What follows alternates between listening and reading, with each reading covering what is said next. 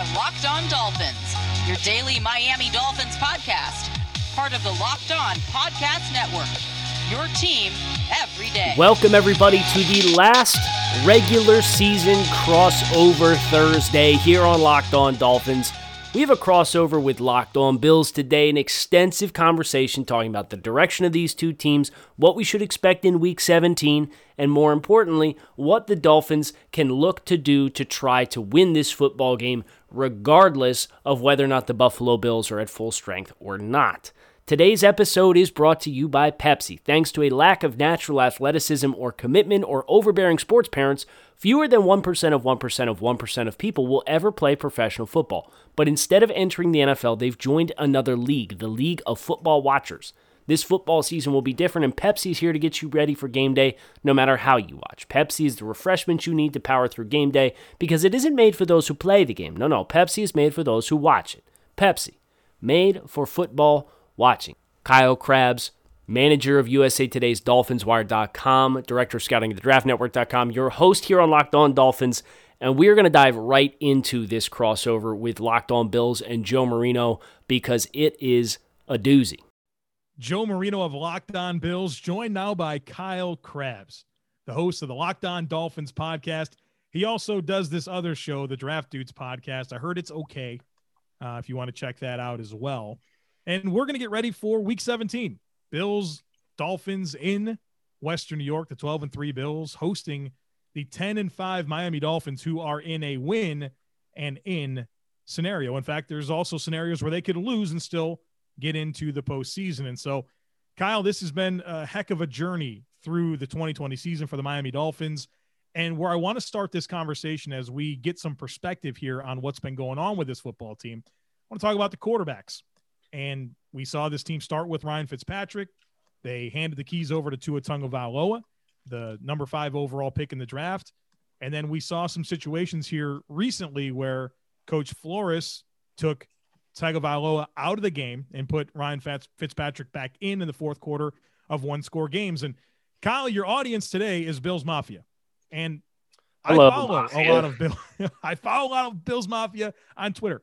And I see the criticisms, right? I see, I really like Coach Flores, and I think he's got a good thing going here, but I don't really like how he's handling this quarterback situation. So, Kyle, get us up to speed on what's happening with Tua and why Coach Flores is making these decisions. Yeah, so ultimately, at the end of the day, there is a tightrope that the Dolphins have to walk as it pertains to their quarterback situation and being honest about their team and the prospects of their team. And Dolphins fans very much feel the same way. There's a large subsection that says leave Tua in, figure out what's happening, let him, work through these issues. Or conversely, if Ryan Fitzpatrick is the better quarterback to play in a one-score game in the fourth quarter, why isn't Ryan Fitzpatrick playing all the time?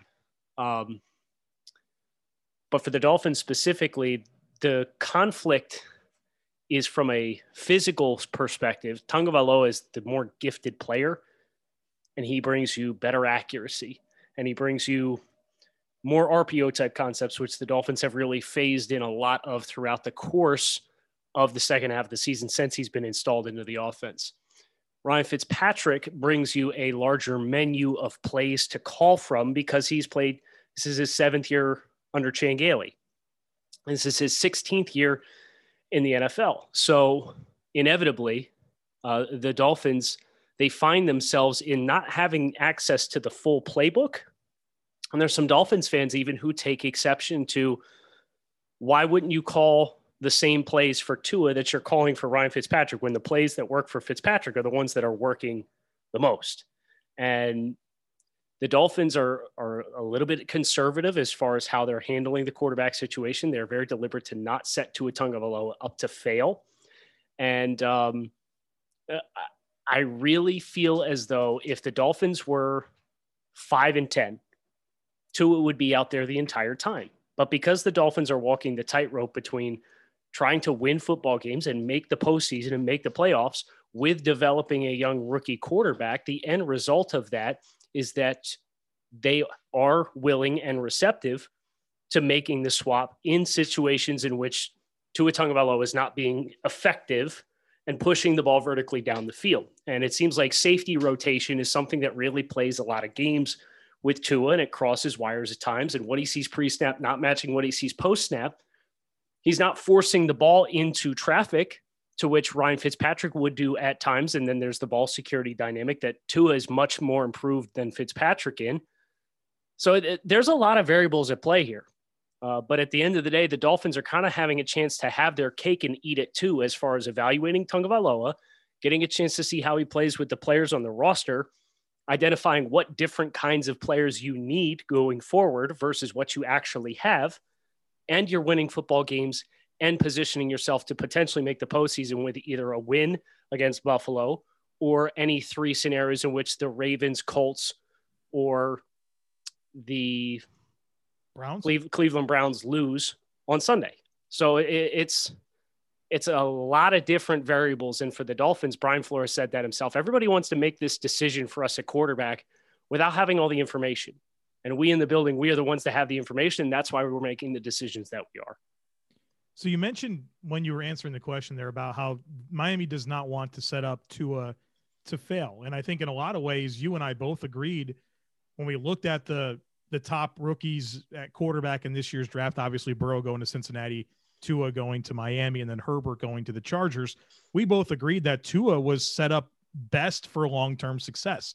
Mm-hmm. Now, things this year got a little dicey with a lot of players not being available. Several wide receivers opted out. They've had tons of injuries at wide receiver with Devontae Parker, Preston Williams.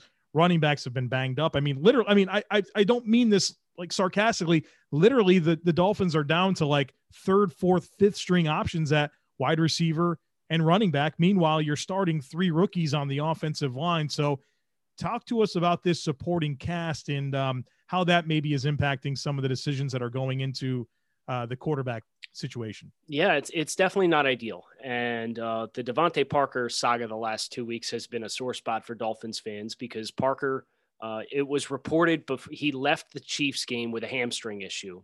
He missed the fourth quarter. The Dolphins without him and Mike Gesicki went out early in the fourth quarter. They still managed to score 17 points in no huddle against the Kansas City Chiefs. So there's a nice source of optimism there.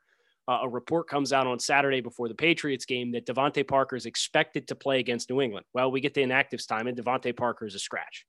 And it was, okay, well, they are also going to the New England game without Jakeem Grant and Mike Gesicki, who were scratches and were questionable to play and did not dress for that game. In addition to, as you mentioned, Albert Wilson opting out, and Alan Hearns opting out, and Preston Williams on IR, and a slew of issues for the Dolphins that have since been resolved with Myles Gaskin coming back, and his reappearance has really helped Miami's offense in that regard. And then you get to this past weekend against the Raiders, and Parker's the only one of the guys who was questionable that didn't dress against New England, who didn't dress against the Raiders. And he was the one who was reported to be so close to playing that it was reported by Adam Schefter and ESPN's Miami Dolphins beat reporter that they were ready to go, or Parker was ready to go and he was going to play. So missing Parker really changes the dynamics of the skill group, because what you're left with is a bunch of non-dynamic outside threats who don't win with a ton of physicality. Their slot options are guys who were playing college quarterback last year in Lynn Bowden Jr. and Malcolm Perry. And you've got Matt Collins, who is a career special teams guy who's playing your X-receiver role and working on the outside. And you can see it when you watch the tape. There's a lack of early wins at the line of scrimmage, and that's a big roadblock for Tua Tagovailoa, in that what he was so used to at Alabama, and we've talked a couple times with him in press conferences about getting comfortable with what open looks like in the NFL. Well, he's missing his best players, and they're not getting any separation, which is not what he's used to. So that's kind of the big hurdle and roadblock for Tua, and the barriers that the skill group has kind of built in as far as his effectiveness at times this season. Kyle, when I look at this Miami Dolphins team in terms of statistics, two things that really, really, really pop out. Number one is that the Dolphins have the number one scoring defense in the NFL, limiting opponents to 18.8 points per game. They also are outstanding at taking away the football. They have the number one turnover differential in the NFL. They're plus 11.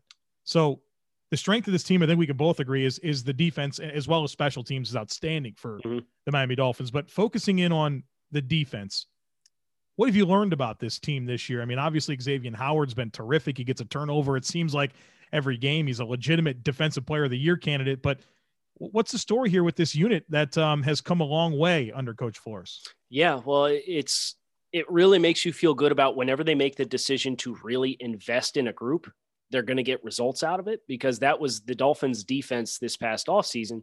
They invested super heavy in with signing former Buffalo Bill Shaq Lawson, Emmanuel Ogbah, Kyle Van Noy, Byron Jones. You know, that's almost half your starters. They drafted Raekwon Davis in the second round, despite not having a running back, and everybody's expecting him to go running back.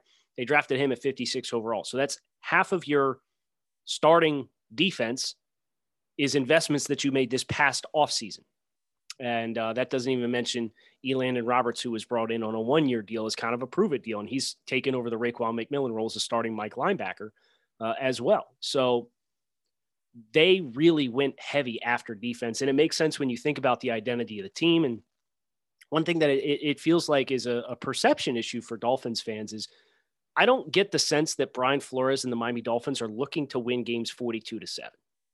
They are more than happy to kind of go with the ebbs and flows of a game, play stout, bend but don't break defense, be a team that's really dialed into turnovers week in and week out, year in and year out, and make sure that those turnovers, those rapid change of possessions that set up short fields, that buy you an extra possession at the end of a half, taking advantage of those game situations to let those be the deciding factors in football games. And you look at the script of how the Dolphins have typically won this year, and that's exactly how it's gone. And that was what made the Raiders win so exciting for me as it pertains to the Dolphins, is it was one of the first times this season that the Dolphins were chasing a game for the entirety of the game.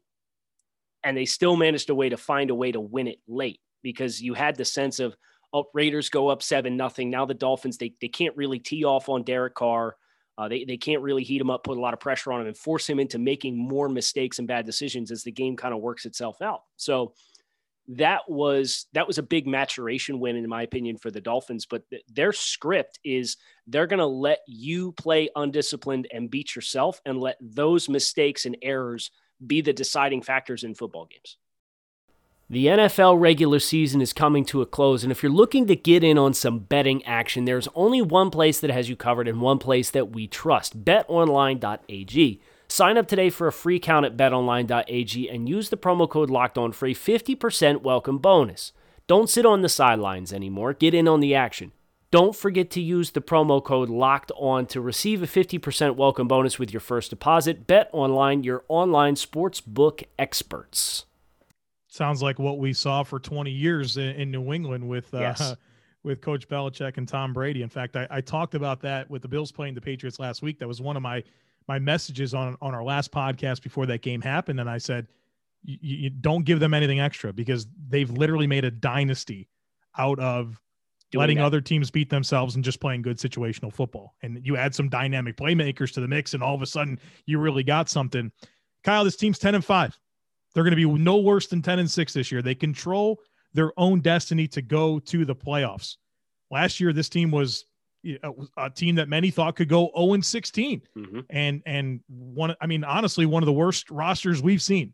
Things have turned around very quickly, and things are going to get even better with 2 first-round picks, 2 second-round picks. Right now, the Dolphins own the 3rd pick in the draft, courtesy of the Houston Texans. Why? It's still a reasonable amount of cap space as well, and a whole lot of players coming back. So where is this team in its life cycle? I mean, is it ahead of the curve based on where you thought it would be? I thought this team could flirt with 500 this year. Obviously, they've done a lot better than that, and maybe even exceeding expectations for many. You know who this reminds me of, this team and the path that they're on? It reminds me of the San Francisco 49ers with Kyle Shanahan, in which they spent their first 2 seasons, granted it was only 1 for Miami, in which they really struggled to win. And then San Francisco, coming into year 3, has the number 2 pick in the draft. They picked Nick Bosa. Lo and behold, the switch flips. They get healthy play at quarterback. Jimmy Garoppolo is more dynamic. Shanahan gets a chance to showcase a healthy team, and that team makes a run to the Super Bowl and loses to the Kansas City Chiefs in the Super Bowl. And you just kind of think about the parallels of new head coach, talent-deprived roster, pretty ambitious as far as their work to bring in talent, the sudden turnaround and switch that's been flipped. I would not sit here and say I expect the Dolphins to win a playoff game this year. I think if they get certain teams, if they draw the Indianapolis Colts in the first round, I feel okay about going and playing in a dome as a warm weather team playing in January, going to a dome and playing Phillip Rivers. And I feel fairly good about those matchups because I think the Dolphins can at least control the line of scrimmage. Do I think they're poised and ready to make a deep postseason run? No. But it feels to me a little bit like that San Francisco rebuild in how it was struggles, high draft pick, courtesy of luck or whatever you want to call it. And then that can be a catalyst for them to really jumpstart and make a big leap because Kyle Shanahan's teams were playing really good football in November and December, right? They always started slow. I think he had one win before December in his first 2 seasons. And Brian Flores, he's 3-10 as the head coach of the Miami Dolphins in September and October, and he's 12-6 in November and December. So yeah, look, I think the Bills and Dolphins are very well positioned to be at the top of this division for a while. Yeah. And so with that said, Kyle, when I teased this to Locked On Bills listeners yesterday, something I said that I couldn't wait to ask you about was just kind of getting your opinion on the Bills. I know that you and I are both, we cover the Bills, you cover the Dolphins, but we have a really good feel for the entire NFL and we scout players and we do very similar work. What do you think of this team, Kyle? I mean, 12-3, Josh Allen playing out of his mind. What's your gauge on what you think this Bills team is capable of? They're the real deal. And I think the thing that I'm most encouraged by in looking at the Bills through a Dolphins lens is I also see a lot of parallels between the Bills rebuild and what the Dolphins have elected to do as far as bringing in a defensive-minded CEO-style head coach and how they chose to handle the first year of their rebuild and not attacking the quarterback position and kind of stripping down some of the players off their roster. And there are pages taken out of the Bills rebuild that the Dolphins have implemented over the course of the first 2 years of the Brian Flores, Chris Grier era. So to see that be the end result and to know that these are two teams that are really focused on discipline and technique and player development and knowing that what Buffalo looks like now is what Miami could look like 2 years from now, as far as what a finished product is and bringing in a young quarterback and then steadily building the skill players around him. And I admire the way that the Buffalo Bills have gone about their rebuild. And there's very little question that aside of some notable holes on the roster and now players that you're in a little bit further into your rebuild, players that you have to worry about either continuing to keep under contract or subsequently replacing. This is a team that I expect to be playing several rounds of the playoffs. And I know that's a big deal for Buffalo because they haven't won a playoff game since 1995. Well, Miami hasn't won a playoff game since 2000. So we're not that far ahead of you. So, that and knowing that these builds are mirroring one another in so many different ways, I'm excited to see if they choose to continue to follow the path the Bills are on, because the Bills are a team that can make noise. And the question is now getting that level of play from Josh Allen year over year. And if you see that, and that's sustainable, and he survives whenever Brian Daboll gets hired and goes and is a head coach somewhere else, and Josh Allen has retained enough of that. I thought it was interesting. Brian Flores was talking to the Bills media, and he said, watching Josh Allen play quarterback looks mentally like what he knows Brian Daboll to be. And it's like Brian Daboll is playing quarterback in an NFL quarterback's body as far as his mind and his eye for the game. So I don't think the value of Daboll should be understated. But if Josh Allen can retain that and the Bills find a way to continue that chemistry once Daboll's time is up and he gets a head coaching gig, they're going to be a problem for a really long time. And Josh Allen will be able to maintain that level of play year over year. Built Bar is a protein bar that tastes like a candy bar. So whether you're looking for a healthy snack a breakfast on the go, something post-workout, or just like delicious things, Built Bar can fill the void for you. And best of all, Built Bar doesn't just taste good, it blows the nutritional facts of your typical protein bar out of the water. It's got 200 calories per bar or less, up to 20 grams of protein per bar, 18 delicious flavors to choose from, and 1/7 the grams of carbs and sugar of your typical protein bar. So if you're looking for a change up in your diet, visit BuiltBar.com, use promo code LOCKEDON, and you can save 20% off your next order of Built Bar. That's BuiltBar.com, promo code LOCKEDON to save 20% and find out what all the fuss is about for yourself. Kyle Krabs and Joe Marino, Locked On Dolphins, Locked On Bills, continuing this Week 17 Locked On crossover series.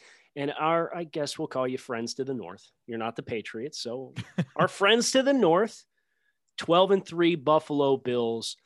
Joe, there's a lot of Dolphins fans interested in the Bills' approach to this football game because the Dolphins, you understand, Buffalo's won 7 out of the last 10 games that these two teams have played. The Dolphins are in a win and in scenario. They can still get into the playoffs with a loss, but they would need some notable help. And all three teams, according to Bet Online, are 10-point underdogs that the Dolphins or 10-point favorites in the games that the Dolphins would need to see a team lose. And Cleveland is favored by 10 because the Steelers are not playing Ben Roethlisberger.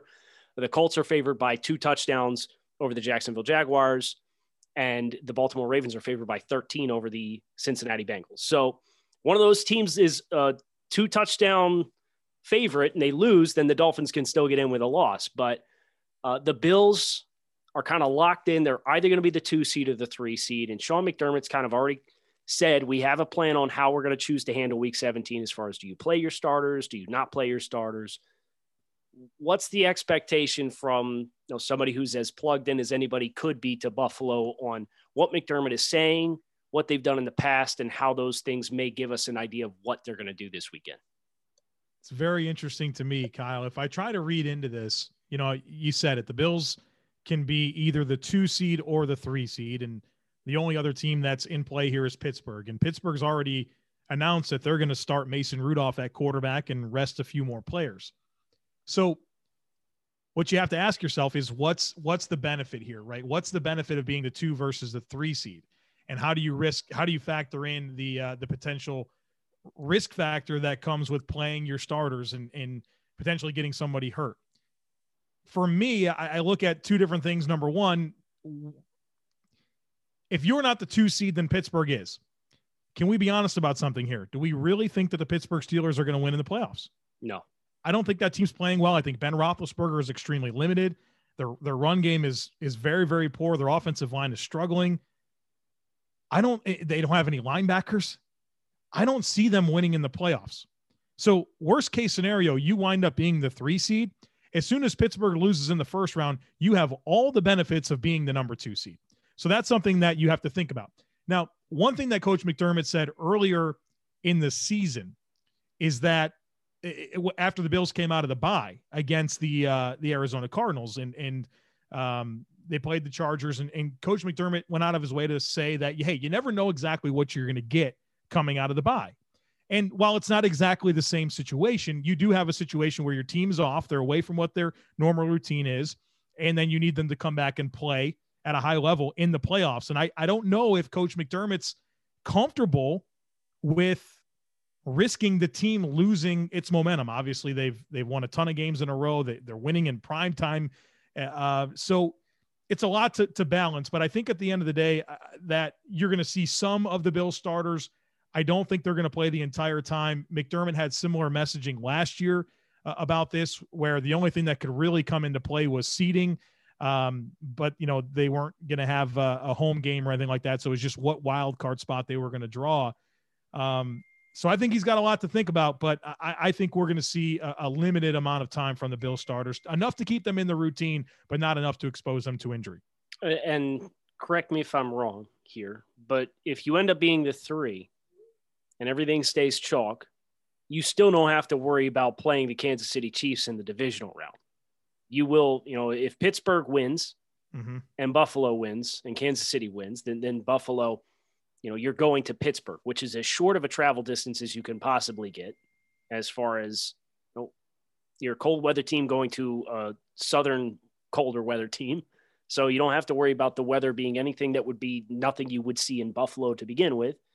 And with the dynamics of crowds in the year 2020 / the 2021 playoffs, you don't have to worry about home field advantage to that much of a degree either. So, that's kind of been, as we've been on Locked On Dolphins exploring, what is the real benefit to going all in and trying to win this game? The only thing you come away with is, well, let's try and ruin the Dolphins season. And it doesn't feel like that would be how Buffalo would choose to handle their business. I don't think so. I don't think so at all. And you got to think that Coach Tomlin with Pittsburgh, he's thinking the same thing. Like, hey, yeah, we can be the 2 or the 3. We're a tired football team, right? I mean, they really haven't had a bye week this year.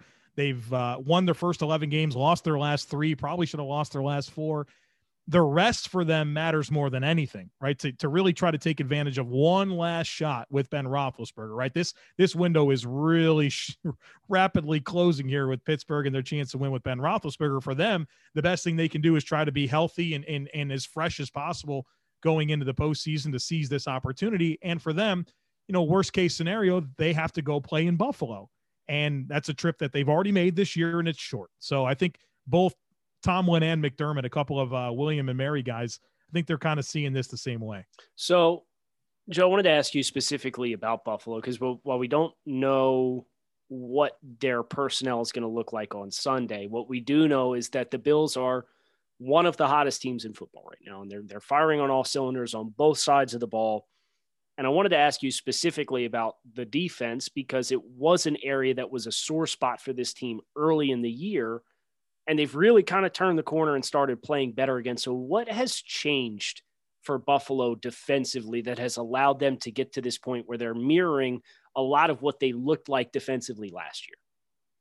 I think 3 things. Number one, perhaps we underrated what didn't come back on defense. The Bills lost Shaq Lawson. They lost Jordan Phillips. Lorenzo Alexander retired. Kevin Johnson, a key piece of the secondary, he is not back this year. So I think kind of losing those pieces while simultaneously introducing Mario Addison, Quentin Jefferson, Vernon Butler, AJ Epinesa. You got Harrison Phillips back in the lineup. Star Lotulelei opts out. You're figuring out what to do with Josh Norman. AJ Klein is here. So you had a lot of new pieces on defense, and I think we underrated what was going to go into onboarding those players and getting them up to speed. Number 2, the team got healthy. Earlier this season, I mean, right in week 1, Tremaine Edmonds and Matt Milano, the 2 linebackers that play every snap for the Bills, and it's a linebacker-centric defense, those guys were injured. And Matt Milano literally just last week got to the point where he was playing 100% of the snaps again after spending time on IR. And Tremaine Edmonds is he wound up playing through his injury, but his shoulder wasn't right. And you knew it all year long. So you had those injuries. Trey White missed a game. Levi Wallace and Josh Norman, they had time on injured reserve. Micah Hyde missed some time. So you had all these different injuries while you're trying to fit all these new pieces together. So I think they finally hit that point where they have everybody they want. They know how to use everyone, and they know how to play together. And I think the last thing that probably deserves some credit is just the mental side of things, where if you're used to playing good defense and suddenly you're not, I think you're pressing, you're not playing loose, you're pointing fingers, you're just not playing to the caliber that you expect. And I think it takes away from your confidence and that ability to play with an edge. And I think we saw that earlier in the season for the Bills. And as they started to have some success, I think it has bred more success because they're playing to the level that they know they can. They're playing confident. They're playing with that edge again. So I think they refound their identity. They figured out how to use their pieces, and they ultimately got healthy. So what is offensively? Anytime you watch the Bills, they are gashing teams through the air. If you had to describe a defensive approach that could slow down Buffalo to the degree in which it gave you a reasonable chance to win, Miami and Buffalo played last time to a 31-28 final score. So nobody's expecting to hold Buffalo with how dynamic they are offensively to under 20 points right now. But if you had to describe the blueprint, what does that look like? How do you slow a Buffalo team coming into this game that is setting franchise records left and right for offensive production?